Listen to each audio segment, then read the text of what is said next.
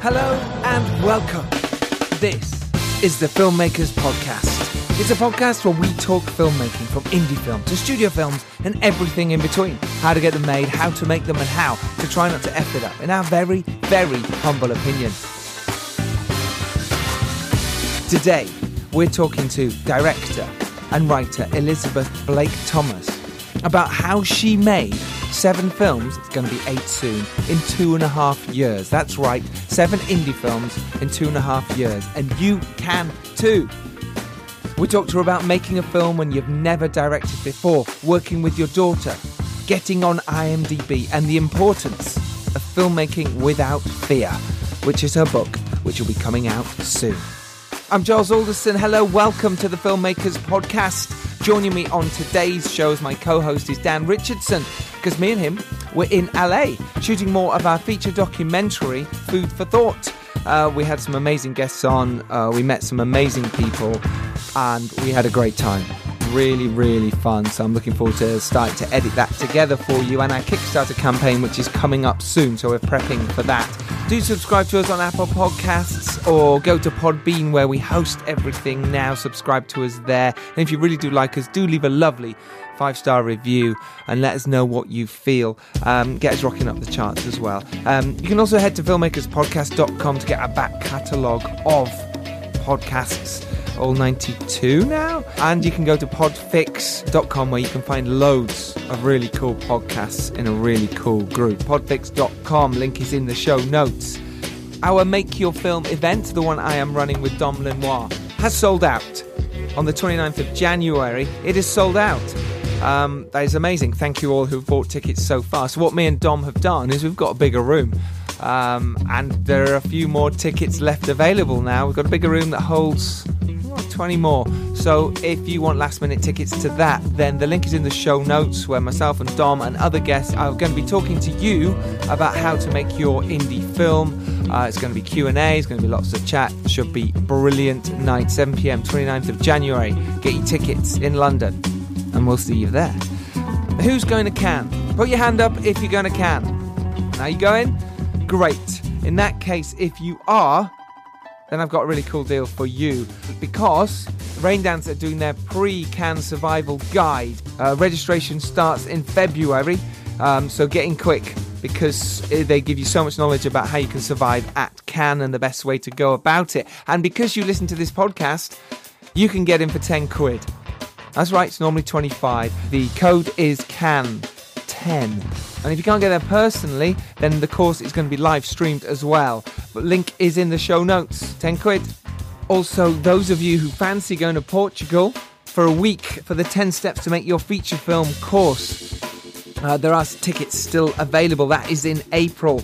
End of April, finished on the 3rd of May in Portugal. And it's an intensive course where you learn to make your feature film in Portugal. I'll be hosting that with Sean Langton. Link again is in the show notes. Okay, Alejandro Montoya Marin, the wonderful director of the feature film Monday, who starred in the Robert Rodriguez's Rebel Without a Crew TV show, is doing an Indiegogo campaign and he needs your help. He was on episode 68. Go click that link and listen to how he made Monday, and he worked with the amazing director Robert Rodriguez on that podcast. But he needs your help. He's basically making a really, really cool film called Millennium Bugs. I've already stuck in a couple of quid to help him. It's a coming-of-age film during the last week of 1999 and smack in the middle of the Y2K craze. He got 7K to make Monday, the feature film. Imagine what he could do with 50K. So do support him if you can. Link is in the show notes. Right, let's get to today's brilliant podcast with Elizabeth Blake Thomas, myself, and Dan Richardson in LA. Enjoy. So, yeah, we're recording. Oh, are we? Yeah. How exciting. That's Great. good to know that My bit's in belly is There's the on. intro. And so just holding it here is fine, is it? Totally fine, Okay, absolutely. cool. Do you want it up my nostril? If you like. Yeah, please hold the mic up your nostril. Anyone listening at the wall will wonder what we're talking about. Absolutely. Yeah. I might just... That's like the X-rated version. Hold it up your Is it nostril. all right if I hold it like this? Do you want me to put it up my nose? Yeah, fully, all the way, or just the tip? wasn't exactly what I had in mind. And this is how I should hold it with my whole hand. I did have a couple of special requests. I can move it if you like. But just up and down. It's very easy. And you say if I don't hold it like this, it rattles. Eventually it'll fall off. And it really hurts my ears. Oh, this is great. Okay, we are absolutely delighted to welcome to the Filmmakers Podcast Elizabeth Blake Thomas. Woo! Hiya. The crowds need to stop cheering for me. Hold on. Yeah, there we go. They've stopped. How are you doing? All right. Do you know, I'm always good. I'm in LA. Well, apart from the fact that it is raining heavily. Okay, but listen, LA and you drive in on the 405 and see the Hollywood sign with rain is still better than the M25 in London. And seeing the sign to Reading.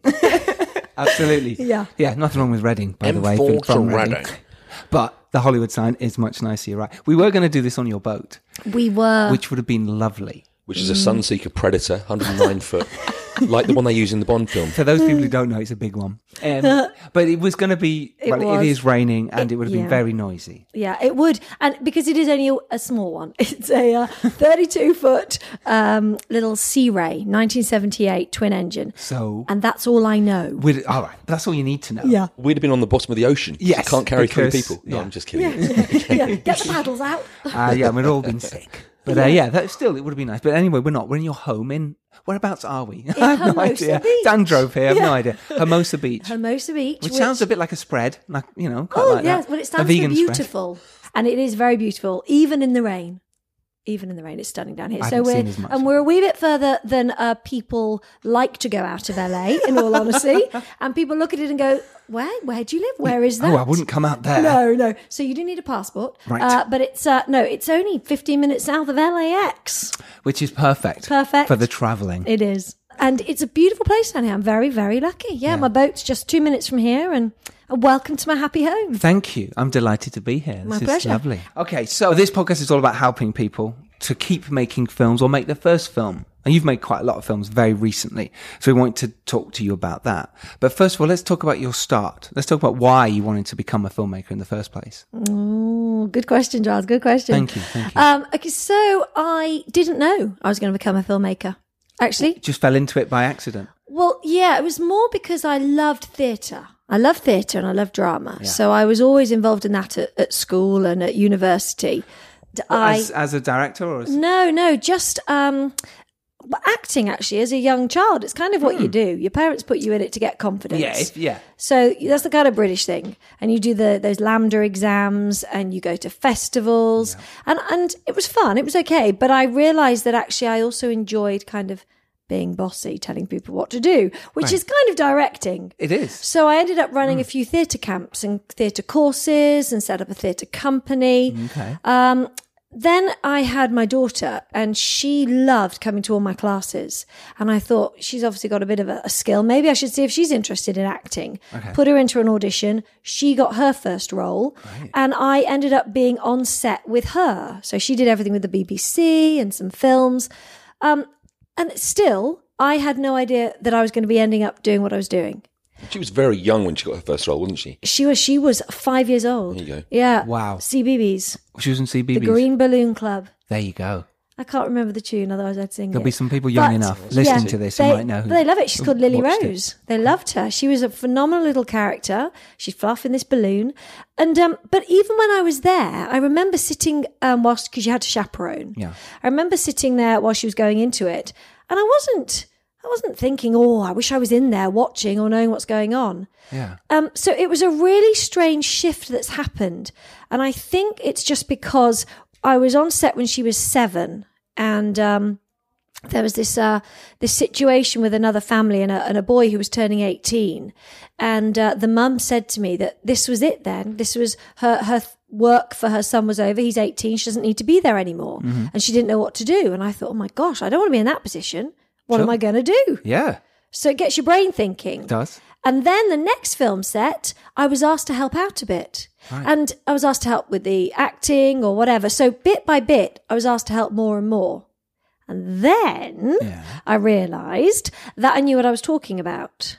Great. And so I thought, why don't I produce something for my daughter to be in? Good idea. because why would I pay someone else to do it when I could do it? Yeah. So we did a little short, and actually it was at a film festival that our young friend Dan was at, and I believe your film at Cinequest. She said young. He was young. He was I young looked then, at the but he was photos. younger. Yeah, I looked at the photos. He was young. And so I put it into that film festival. It did really well. Didn't really think anything of it. I got someone to direct. I wasn't even... Really, seriously, this is what's so shocking. I just did that for fun for Isabella. And then, and he'll love being spoken about, my ex-boyfriend at the time, lovely director, he said to me, I should direct. And I said, how do I do that? Right. And he said, you just say you're a director. Brilliant. Yep. That's it. That's it. So then I just did. That's I mean, there's obviously a lot more of that, but that's how I got into it. Right. It was just a natural progression. Okay. I'm not even sitting here saying to you, I wanted to do it from the beginning. I directed. I've always directed. Your mum, you're a director. Yeah. It's the same stuff. Yeah. Your life. You're a director of your life in that sense. Exactly. Some people are. Yeah. That's great. So how did you then step up and sort of go, okay, cool, I produced that. I've got it made for my daughter. How now am I going to personally go and make a short or a feature? What did you do? What was the next steps to go, I'm going to make something? I think one of the most important elements that I have is because I've never been trained, I don't understand the word no. Great. And I don't understand that can't be done. And I don't understand, but you can't do it like this. So in my head, I didn't have any of that. Right. So therefore, when he said go and to be a director, I was like, okay, I will. Yeah. I didn't know I couldn't write. I didn't know that I couldn't do any of this. So I just did it. Yeah. And one of the most important things I try to tell people about is making friends in this environment. Wherever you are is about making friends. You don't know whether you're going to help them out, they're going to help you out. But I went back to a friend that I'd met on a feature film of Isabella's who'd always said to me, if you ever want to do anything with Isabella, let me know. Okay.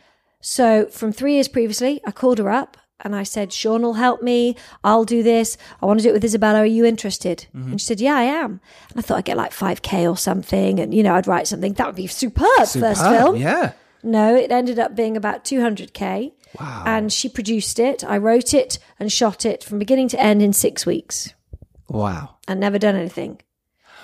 Okay. It is incredible. This is exactly why I think there's no guest we've had who's any better example of the whole mentality that we talk about and we hear about so often, where people say, just get out and do it. Elizabeth epitomizes that mentality. Yeah. It's wonderful. That is wonderful. So what was your first, did you prep it? Did you plan it? Your first day on set? What I happened? collect people. Okay. So therefore, when Isabella had been filming, I'm always very aware of who's nice on set, who works well, whether I get on, and making friends. So when I arrived at this lovely lady's house, she had an idea. So I said, no worries, I'll write that. So I sat there for 3 days and wrote something. Then I said to her, okay, well, I'd like to shoot this in 4 weeks' time. And everybody was a bit kind of like, well, you can't do that. Yeah. And I was like, well, I can.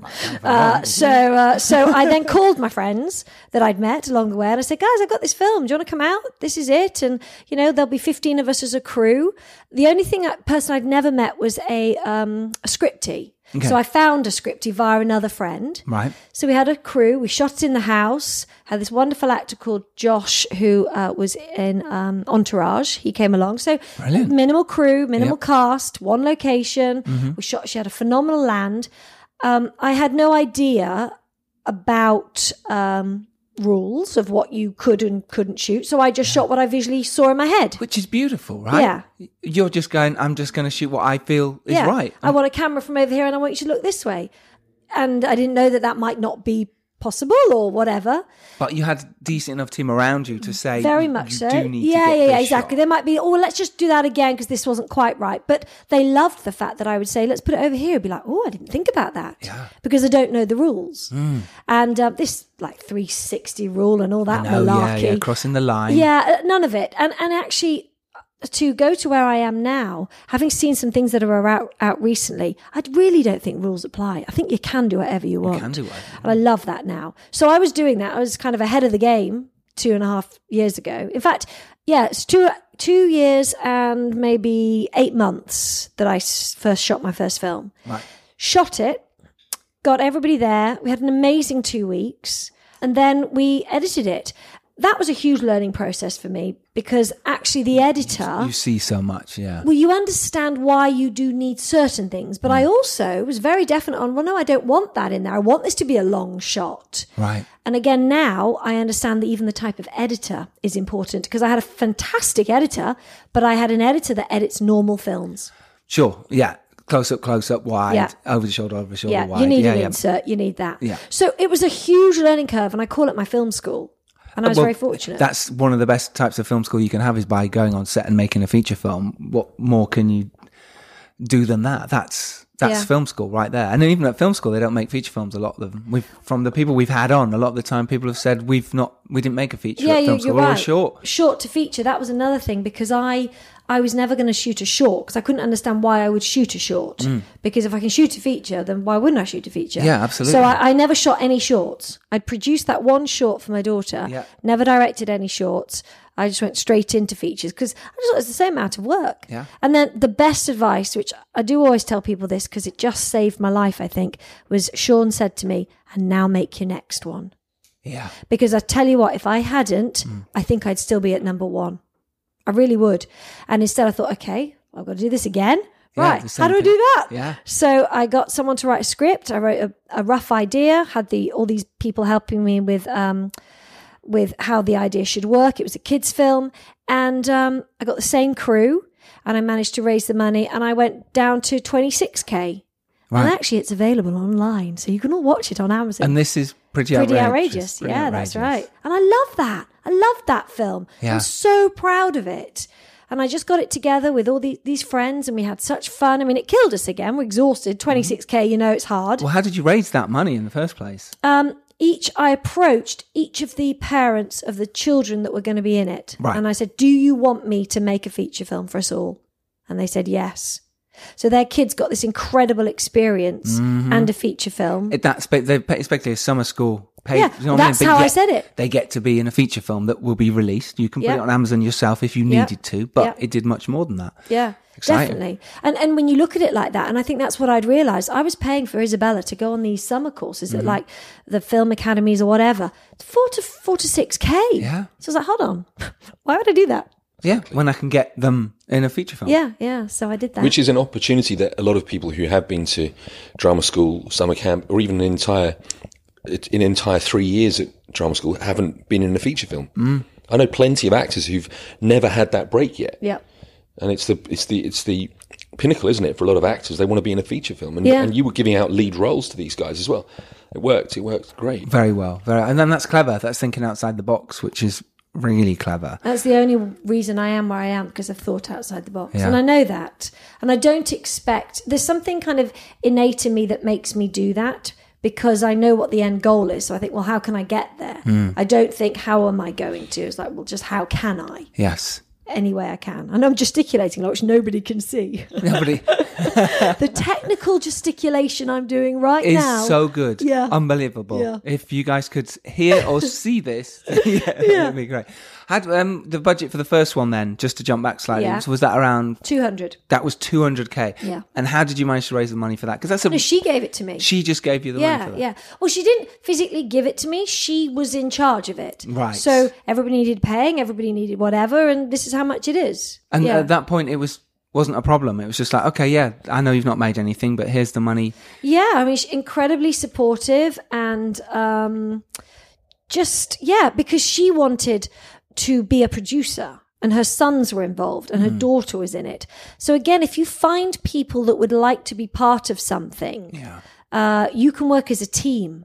And I have to say, I really want to get that film out. It's actually not out. But the funny thing is, I saw on someone's Facebook today, they shot a film like 4.5 years ago, and it's just come out. And I always sit there panicking, going, oh my God, it's been 2.5 years. It's like, it's okay. It's 2.5 years. Yeah. And also all my others are coming out. And I have been working. Yeah, it's very normal, actually, these days. By the time you've got a post done, and then you might do some reshoots, and then by the time you've done the selling of it, and especially with people doing it on no budget at all, it's like, well, that's people's time. You're asking for free sometimes to edit it, to do the post, to do everything, the sound mix.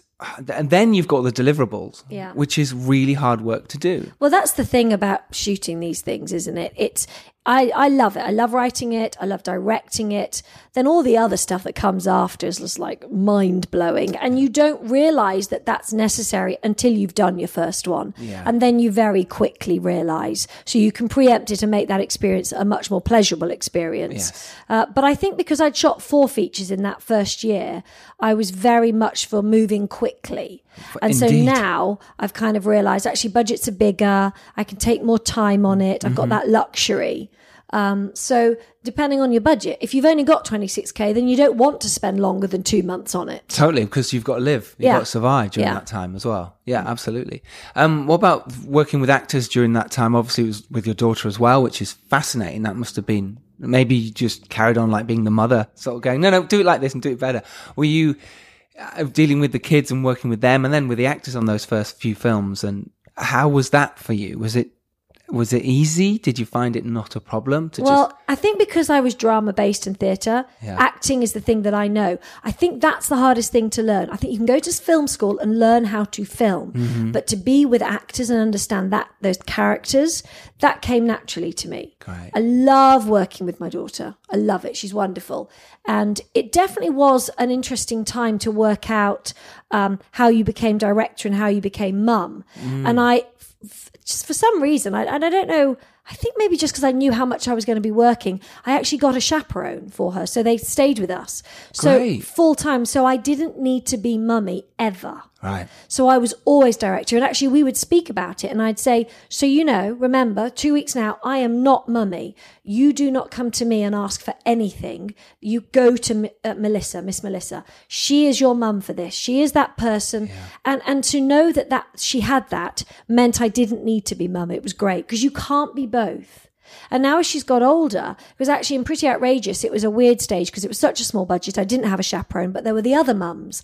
So they helped out, but also she was getting older. So that slightly helped. And now, she's 16, she's legal 18, so she doesn't need a chaperone anyway, doesn't need a studio teacher, doesn't need me to be there. She can drive herself to and from. Yep. So she is in a position where she's actually been second on one of my films. Really? Yeah, and PA, she's phenomenal.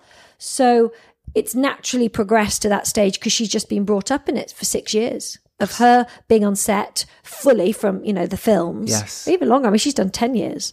Wow. And then my stuff. That's really great. So yes, for you, it's easy to work with actors. It's Very not easy. a problem. And No, right, let's do this. I What love about in it. terms of camera positions then? Obviously you said at first it was just, right, let's see what works in my mind. Over time, I take it you've changed your opinion of that and go, okay, are you shooting much more naturally now in terms of how it's supposed to be done? Or? Well, do you know, I find it more annoying that I know more. I really do. It's more restricting. It's Yeah. actually, the fear hits you more. Yeah. When you don't know anything, you just shoot. Yeah, I find it really difficult. Yeah, like I it's shot, really interesting. especially a film that I know the one actually Dan was in, Maybe I'm Fine. I knew the market for that, so I can't be too creative. So Yeah. I try to shoot one for the masses, and then I try to shoot one that's for me. And we'll talk about that last one in a minute that I just shot. But the Maybe I'm Fine one, and actually I'll tell you about some of the acting as well. Especially Dan's. Yeah.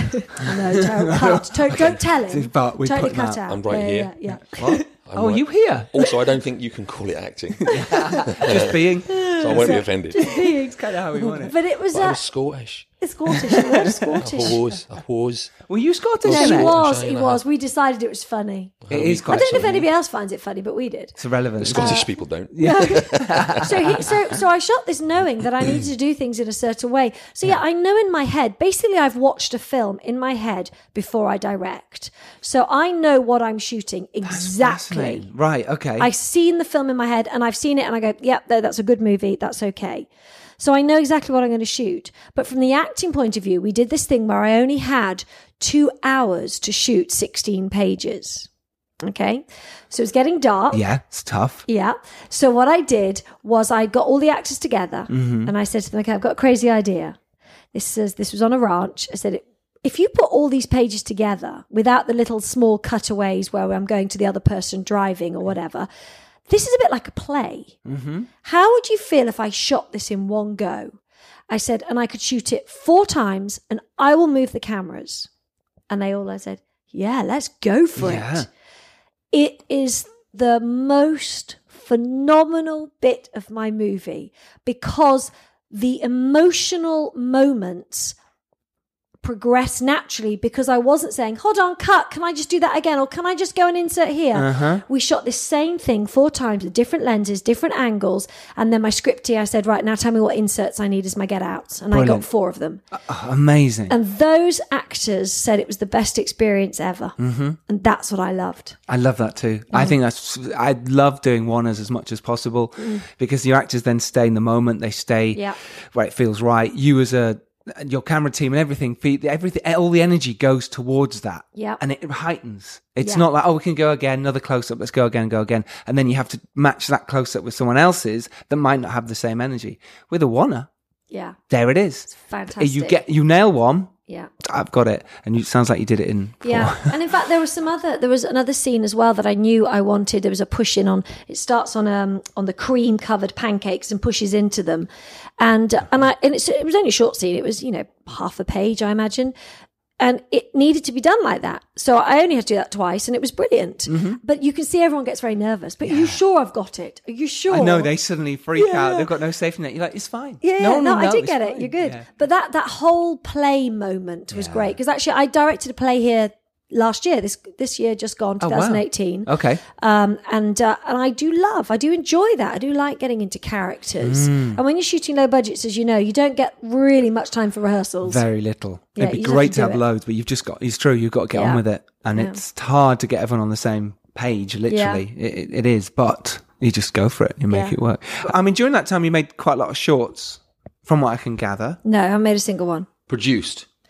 Okay, so let me fill you into a little secret, but you mustn't tell anybody. This is a podcast. This is a podcast going up. Okay, everyone can hear this then. Everyone close your ears for a minute. All right. So I did those shorts, produced them, became part of them, only from a financial point of view to get an IMDb.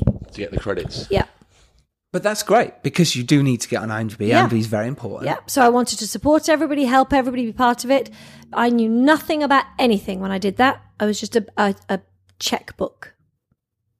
That's amazing. And thank you for being honest. Yeah. Well, no, because I think it's important because I actually haven't been part of the first short I produced was my own, was one and that was Broken Wings with Isabella. All of the others, I just participated to help them. Fine. Because you need to get an IMDb. Yeah. And the only way you're going to start is by starting. Yep. So how can you start? I have to say, I mean, I know you're probably saying tongue in cheek, don't tell anyone this and no one listen. But I think it's vital. I actually think this is exactly what independent filmmaking is about. This is it's at its core because there is no formula. There is no right or wrong. There is no single formula that says this is, if you want to make an independent movie, this is how you go about it. What we've discovered in the nearly 100 interviews now is that everyone's journey is different. Everyone's route to that first film and subsequent films beyond is different.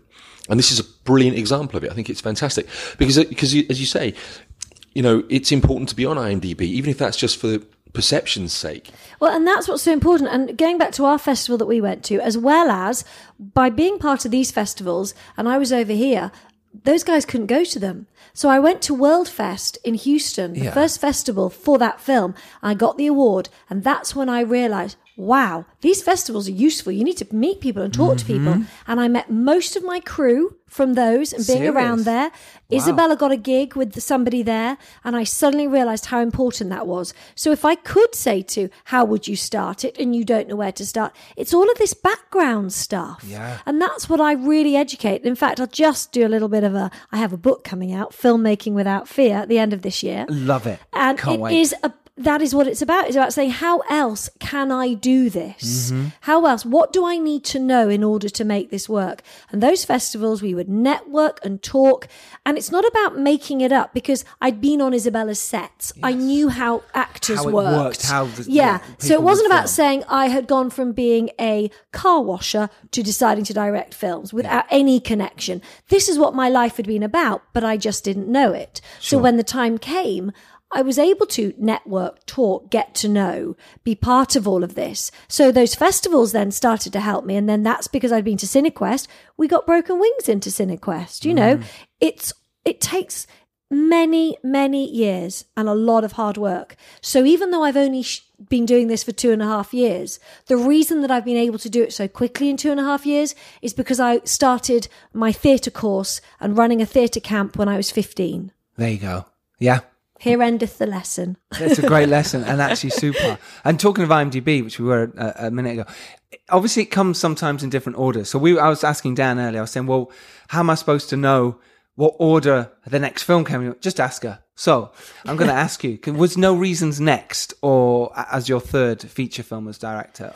No. Right, so IMDb. So, yeah, it should be in the order of what I did. So it went Trust, Pray, Hope, which was the lady in Texas. Pretty Outrageous, which was the 4 people that invested. Yep. Then the next story is I had an investor who wanted to put their son in a film, and I knew I could shoot something. And I said, if you give me a little bit more money, I can shoot 2. So I shot back-to-back League of Legend Keepers and Sand Angels, which were here. Phenomenal films. Loved them. Right. Then, we can go back to it, but then I shot Maybe I'm Fine. That's number 5. Then I shot Sound of Silence, number 6.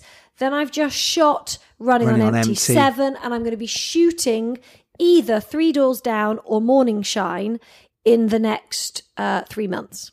Morning Shine's April, May, but I would love to fit one of mine in Three Doors Down before then.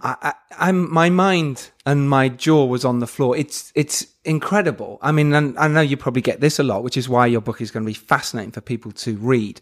It's the fact that you've just listed off, I've just done that in 2.5 years. I'm about to make my 8th film. And people are struggling to make one or get their second one made. And you're just going, well, it's not a problem. Why is it not a problem for you? Why is it just... I can tell you. Please. Because I'm not a perfectionist.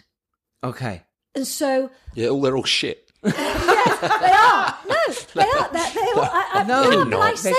I say this. I look at them and I go back and I go, I'm so proud of every single one, but my God, can I see what I needed to do? But if I was sitting there now for 2 years trying to make Pretty Outrageous perfect, what would be the point? You're so right. It's got to be how it is and what it was, and at the time, that was what it is. So a lot of people spend so long trying to get it perfect. And I'm not therefore saying it's that easy to then go and get the money. But put it this way, if I can't shoot Three Doors Down with the money that I need, I will shoot it with the money that I've got. Yes. And I will shoot it with the people that I can get. Yeah. And I will shoot it with the locations that are given to me. Do you like all those G's? Boom. Yeah. I know. but then and do you know what? If I have to shoot it on my blooming iPhone, I'll shoot it on my iPhone. Of course you because will. the story is phenomenal. The story's there. It's excellent. I'm going to learn from it. And so I don't also spend too long. Look, people might have, I'm not saying, people have got projects that if they are needing 27, 30 million, okay, you need to take your time. You want to take your time. You want to shoot it, get the story right. But let me tell you, unless you've got something that a studio's behind or a Marvel, then you're never going to get 30 million. Sure. Because if you're a first-time director, this is what I say to everyone, God, have you got anything? Yeah, so go and shoot something else then. If this is your baby, keep it there, but go and shoot something else. Because I can tell you what, if you shoot something else, when you go back to shooting your baby, which sounds a bit bizarre, but you will then realise, thank God I didn't waste that money on that. Totally right. That's great advice. People out there listening, there you go. Go do it. Don't make it perfect. Just go make it. And then make the next one and the next one. And then make those ones as perfect as you can. Yeah. But just learn from the mistakes. That's so good advice. So the next one then for you that we need to talk about is, suppose, Sand Angels, right? Yeah, so Sand Angels was... Sand Angels and League I shot together. Fine.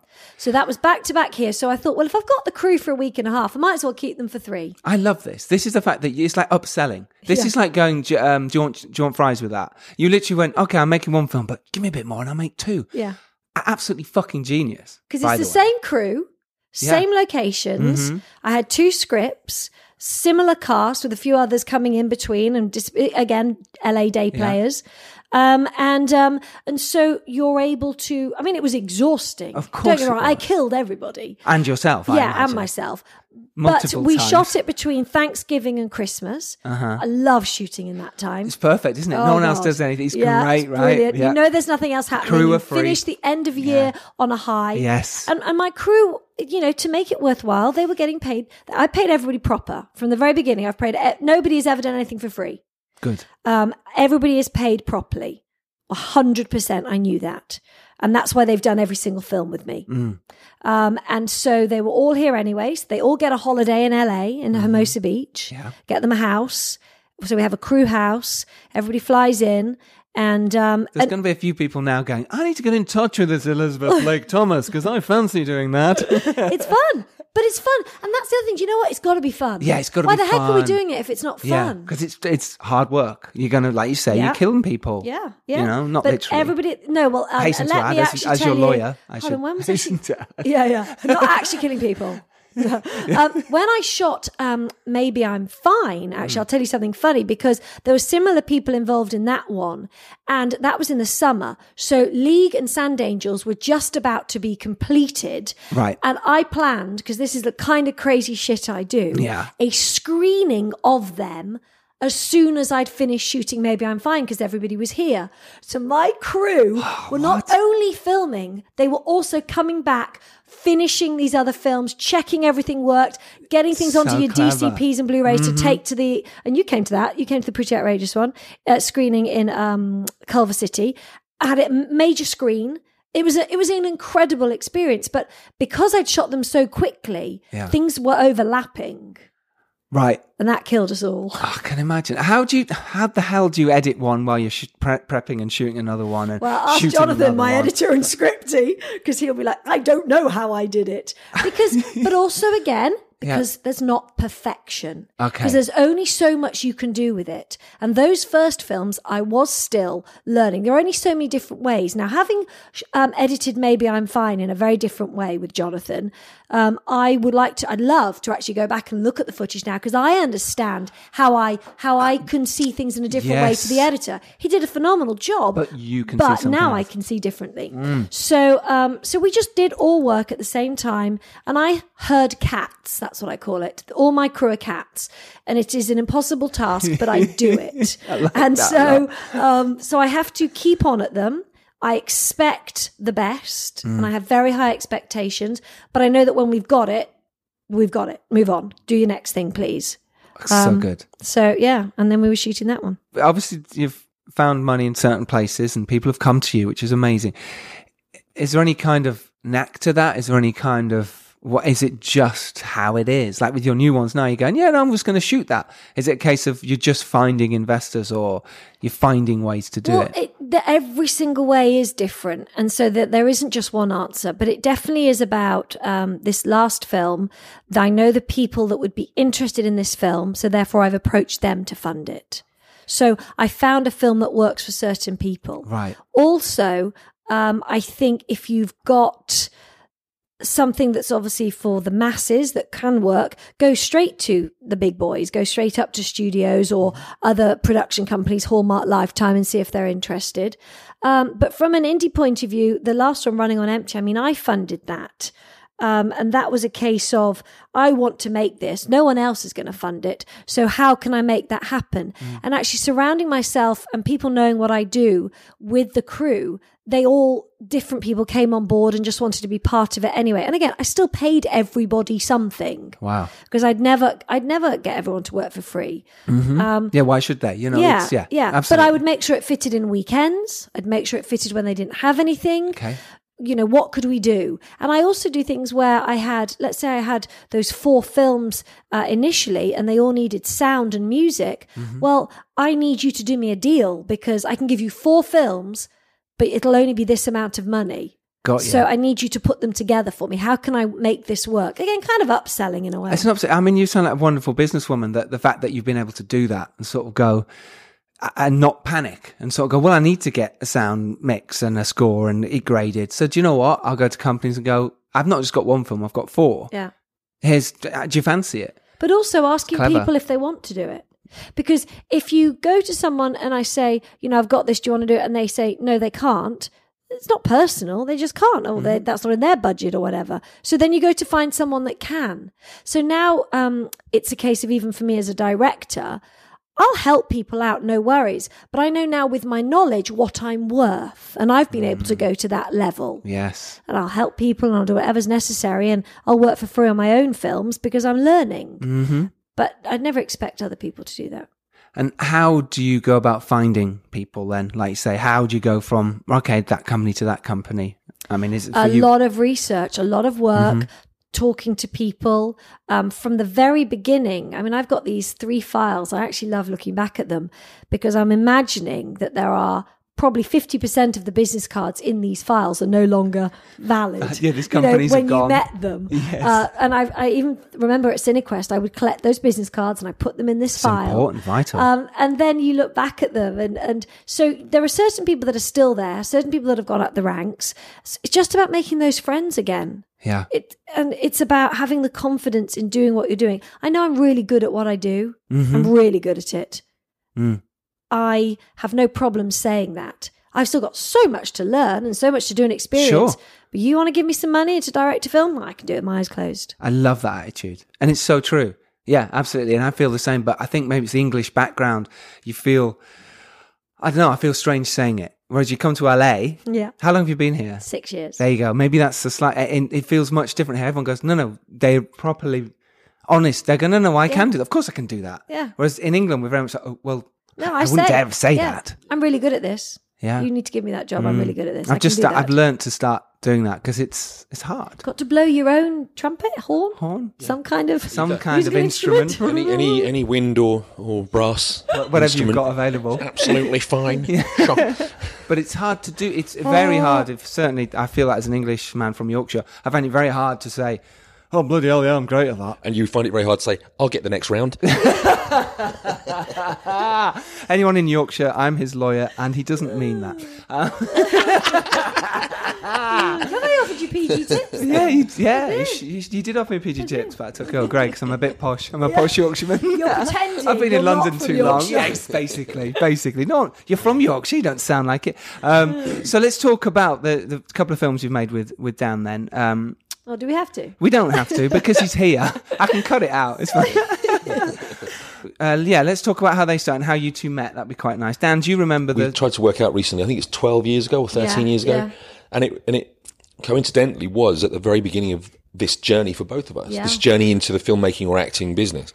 And you're right. And I think this is absolutely poignant to the whole indie filmmaking endeavor, is that we just put our minds to it. We said back then, you know what, this is what we're going to do. And do you remember when we did Pretty Outrageous? Yeah. We had a moment, didn't we?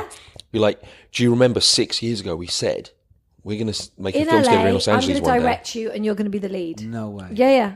And so as soon as I had the role, I knew it was going to be for him. There was nobody else I was going to give it to who'd been on the journey with me. That's amazing. So, and Dan did really well because obviously he'd been used to working on films such as yourself. This was only my second film. It was with a load of people. We were all in this house. It wasn't as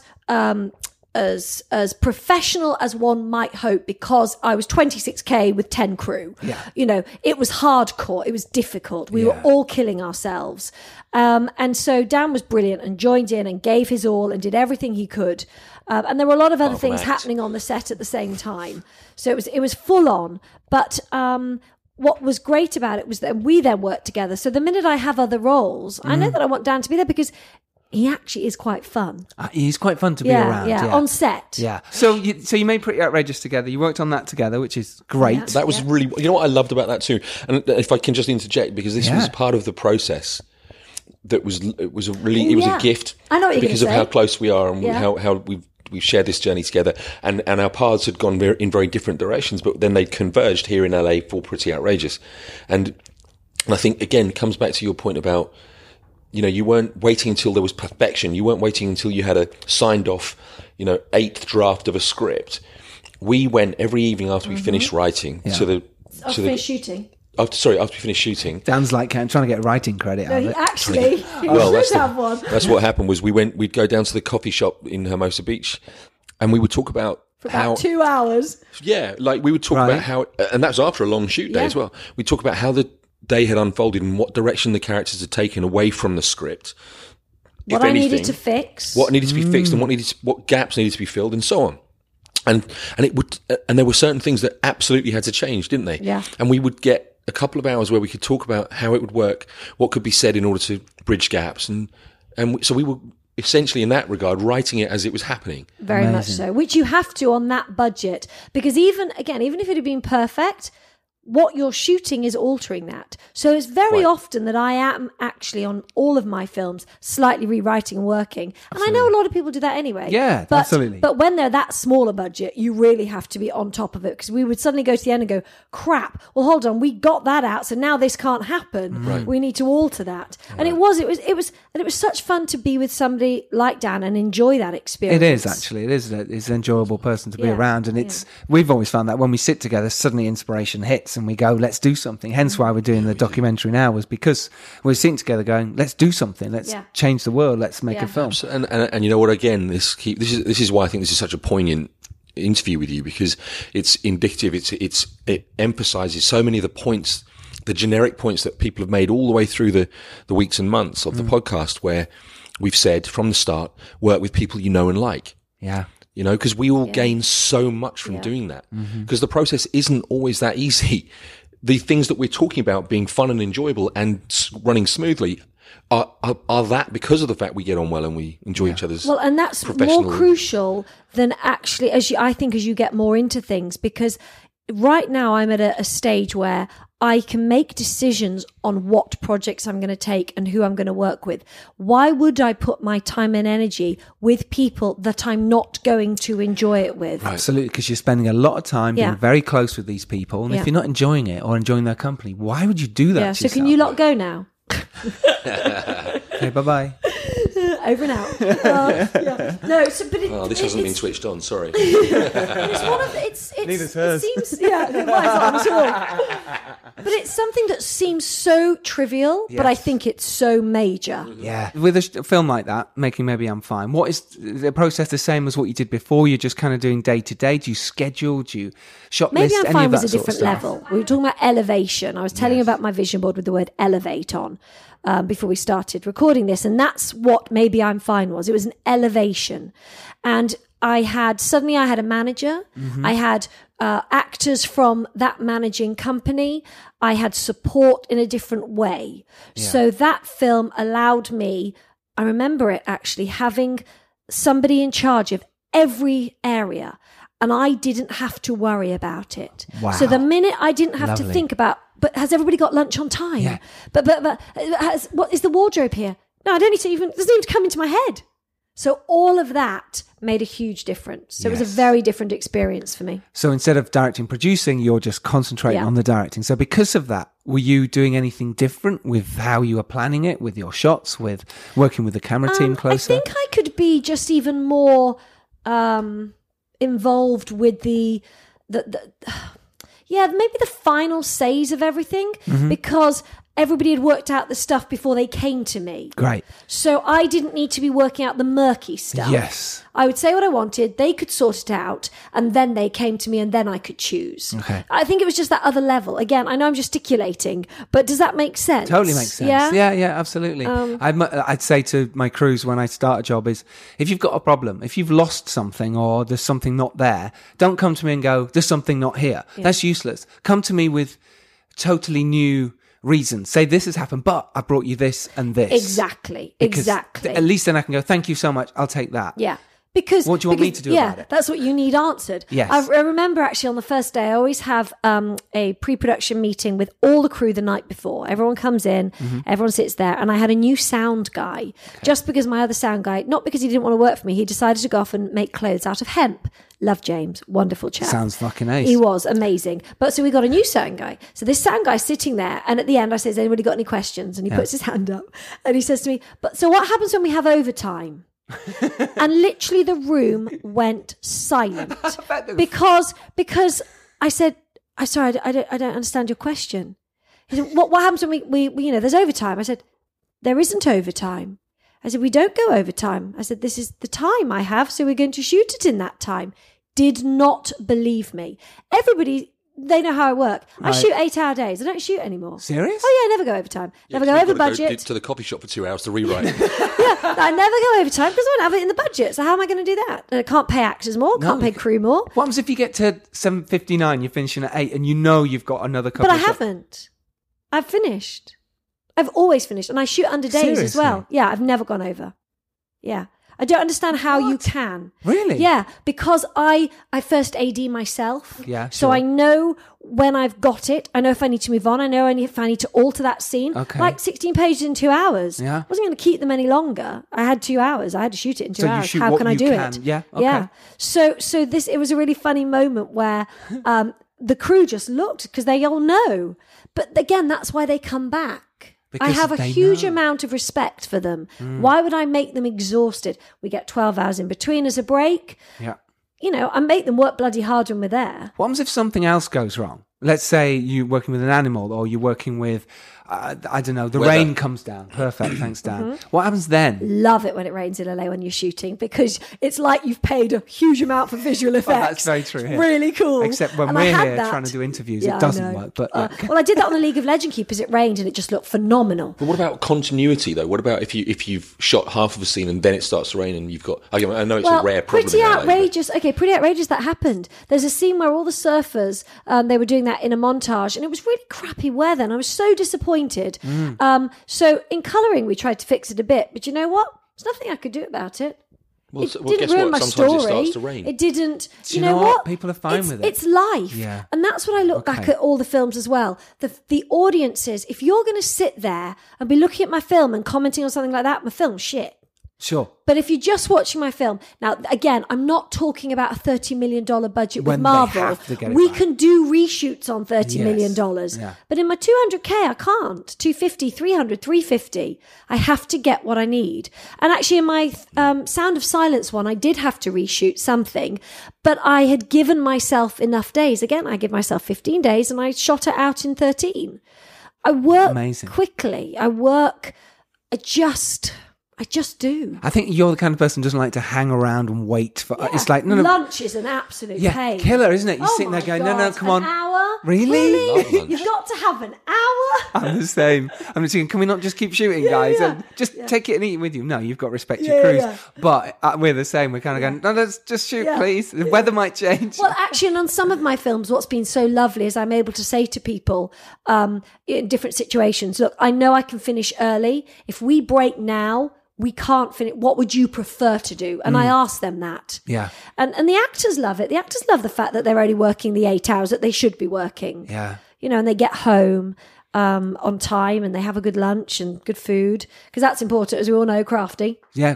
Now, my crafty. DP will actually find this funny because on the second film, Pretty Outrageous, on the first day of shooting, I don't drink coffee. And actually, I've only just started to drink tea. I don't have breakfast. It's a case of you just get up and you get on with your day. Yeah. Well, I had this shot that I needed to do, and we weren't in a space yet that could open up for coffee or anything. It was that early.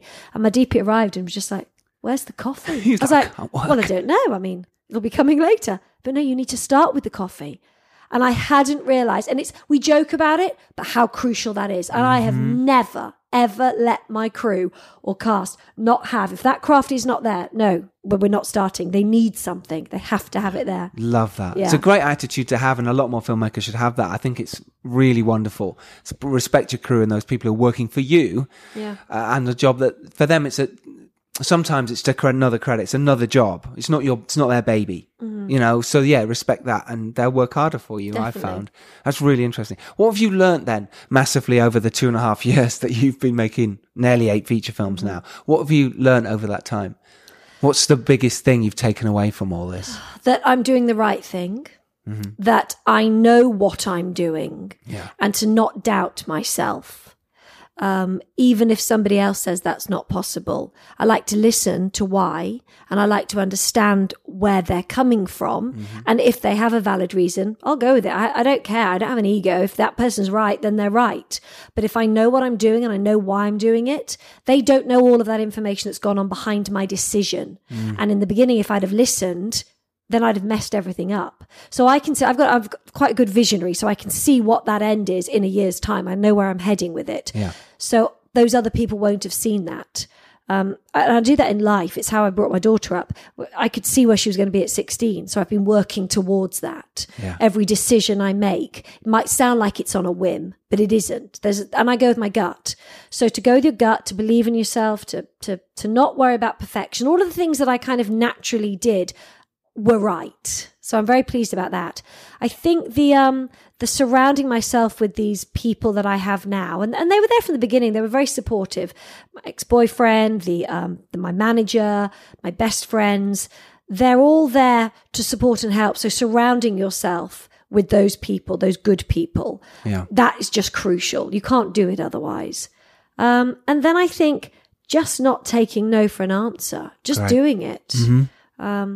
Then, as I said, again, about elevating, now I'm at that level of how am I going to elevate now? Am I just going to be constantly making films for Amazon and VOD and Walmart, which is great. God, I'm so grateful for that. People love to do that. Yeah. So, yes, it's wonderful. But I feel like having done that now I can take myself up to that next level. And what is that next level? And how do you do that? How do you elevate yourself? Is that a question? It is. I've turned that into a question. As opposed to a statement, a rhetorical statement. Well, I've really noticed it in the last 2 months of how I need to do that. So I would love to tell you. Please. Tune in next week when we discuss how to do that. How to elevate. Yeah, how to elevate. It is by understanding what you need to learn to make yourself a better filmmaker. I could still be making all those Amazon films and getting more equipment and getting bigger projects and bigger budgets, but actually that's not what this is about now. To me, it's about being seen as a director in a different space. I need to elevate myself by trying directing maybe episodic, by going to material that is allowing me an A-class actor within it. So I had a great meeting with John Voight the other day, actually, and he is just phenomenal. Suddenly be working with someone like that elevates me as a director, because I am listening to his experience.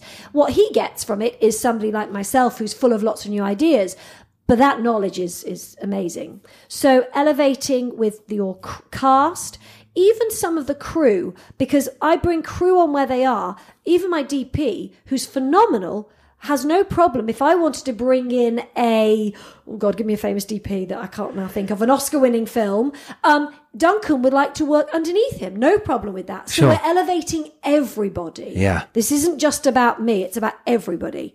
So episodic, different types of subject matter, different actors. And then it's about saying, okay, so if I'm shooting this project, which I shot, which was my Running on Empty, I shot that as a feature, okay? Yes. Shot it in 5 days. It was a mentoring project, shadowing project. I loved it, absolutely loved it. It was a great experience. But I quickly realised that it was going to come out as the same as all my other things. So I was just adding numbers to this now. So I worked out what could I do to elevate me within that project. And actually, I realised that it was turning it into a short, which is ironic when I've shot all these features to go to a short. Indeed. But the different skill set that's required for that, and also the fact that I can put it into festivals and I know it's going to win, because it's really good. It's very avant-garde. It's very crazy. It's very Black Mirror-esque. Right. I now can have my work shown to people that I can say, just watch this. This is a calling card. Watch what this is about. Watch what I'd like to do. Even though I might not be able to shoot this in my rom-com, look what I'm capable of. And also it keeps the brain going. Yeah. You try different things. Yeah. So basically what you did was you made a feature, turned it into a short, which has now become this amazing calling card for you to go, I now want to elevate myself. Rather than sticking another feature out that could go, again, like you say, on Amazon and do well enough. Yeah. Thank you very much. You're going, no, I'm going to turn this into something that is really useful for me. That's brave. Yeah. It's also very clever. And it, like you say, now it can elevate yourself to the next level. And I've also feel that it's something that if someone said to me, can I see some of your work? I like the fact that I can show them a kids film. I like the fact I can show them a bit of a rom-com, but to show my creativity in a unique way, I think is something that us as filmmakers thrive on. We want to be creative. And if I was to shoot, and when I shoot my Hallmark or my Lifetime projects, which I will, because that's another level up and I'm being employed, then I want to be able to also keep that creativity where I can say, do you know what? I shot something like this in my avant-garde film. I could make that work in a way for this rom-com. But on my rom-com set, if I've only got a few minutes with Hallmark to shoot this scene, then I haven't got time to, let me just try this. Yeah. But having already done it and experienced it, I could do it. I could be brave enough to. Amazing. You've been so wonderful. Thank you so much. This has been amazing, hasn't it? Yeah, I knew it was going to be a goodie. And I'm biased, but I knew it was going to be a good. This has been... Pay you later. Yeah, please. Well, how about now? Yeah. So could you just... No, literally. Check What's now. wrong with now? Our listeners are going to be like, this is perfect. Well, do you know what? I actually also don't mind people contacting me. I'm very... Really? yeah, no, not at all. It's all social media. You can put my handles up on whatever you write on. But I also don't mind people emailing me and asking me, because I wish I had somebody like me. And because I feel very fortunate, I've worked my butt off to get where I am. I need to be responsible for now helping other people get to where they're going to be. You'll do it in your own way. We all need to find our own ways through the wood to that clearing. Yeah. But at least if I can help you bypass that a bit. And that's why my book is clearly detailed with what I went through and the mistakes and what I would do differently. That's so important. It is so important. And I can't wait for your book, end of the year. So 2019, if you listen to this. Honestly, Elizabeth, thank you so much for your time. This has been wonderful. Really great. Where can people see your films then that are available now? So various places. I mean, Pretty Outrageous is Amazon. My end goal is that everything anyway will be available online, whatever that is, that platform, whether it's Showtime, Netflix, Hulu, whatever, they'll all be there. Yes. And then, because I want people to be able to follow the book and follow the film, so they can see, I see what she means by that. Yes. A real educational, immersive experience. So they'll all be online within the next 12 months. Amazing. So I'll now put links to all those when they do come out, but for now I'll put the links that ones you can get and can see, especially the trailers. Where can people follow you yourself then on social medias? At Elizabeth_B_T. That's Instagram and Twitter. And then Facebook, I'm Elizabeth Blake Thomas. Your website? Well, I've got two actually. Oh, you've got two? I've got, my name, elizabethblakethomas.co.uk. Or I've got Mother and Daughter Entertainment. So I think the website for that is motheranddaughterenT.com. Okay. And that is Isabella and I set up a production company, Isabella, my daughter, because we work together so well. And that's the point, what can we do together? Great. So check out both those websites and go follow her on Twitter already. If you haven't already sent her an email to say, help me, then do it. Why not? She's offering for you as indie filmmakers to go out there and make a film. And wow, what a great person to help you. So that's my suggestion. Get on it. You can follow us at Filmmakers Pod. You can follow me at Giles Alderson. Dan, where can they follow you? Dan 7/10. That's Instagram and Twitter. Whatever you prefer. Instagram Dan at the Richardson, moment. actor. Dan has got Facebook. some lovely photos up there from his time in LA, and I'm sure by the time this goes out, there'll be some even more brilliant pictures up there. Which are Very now good. for sale. Someone just bought 3. So if you want to buy All right, big time. photos, then just contact me and ask, and I'll tell you that you can't afford it. Brilliant. Thank you Whatever. very much for that. And like I say, being prepared is everything. You can make your indie film, but go out there and do it. And if you're lucky enough to rise up, it's your duty to send that elevator back down. Until next Tuesday, as always, because we're out always on Tuesday, thank you very much for taking the time to listen. We appreciate it a lot. Any questions, do get in contact. Until then, Elizabeth, thank you very much. Thank you. Thank you. Love My you. pleasure. Love you. Dan, thank you. Thank you, brother. And thank you, Giles. thank you, Dan. Okay, everyone, take care. Bye-bye. Bye. Oh, it was brilliant.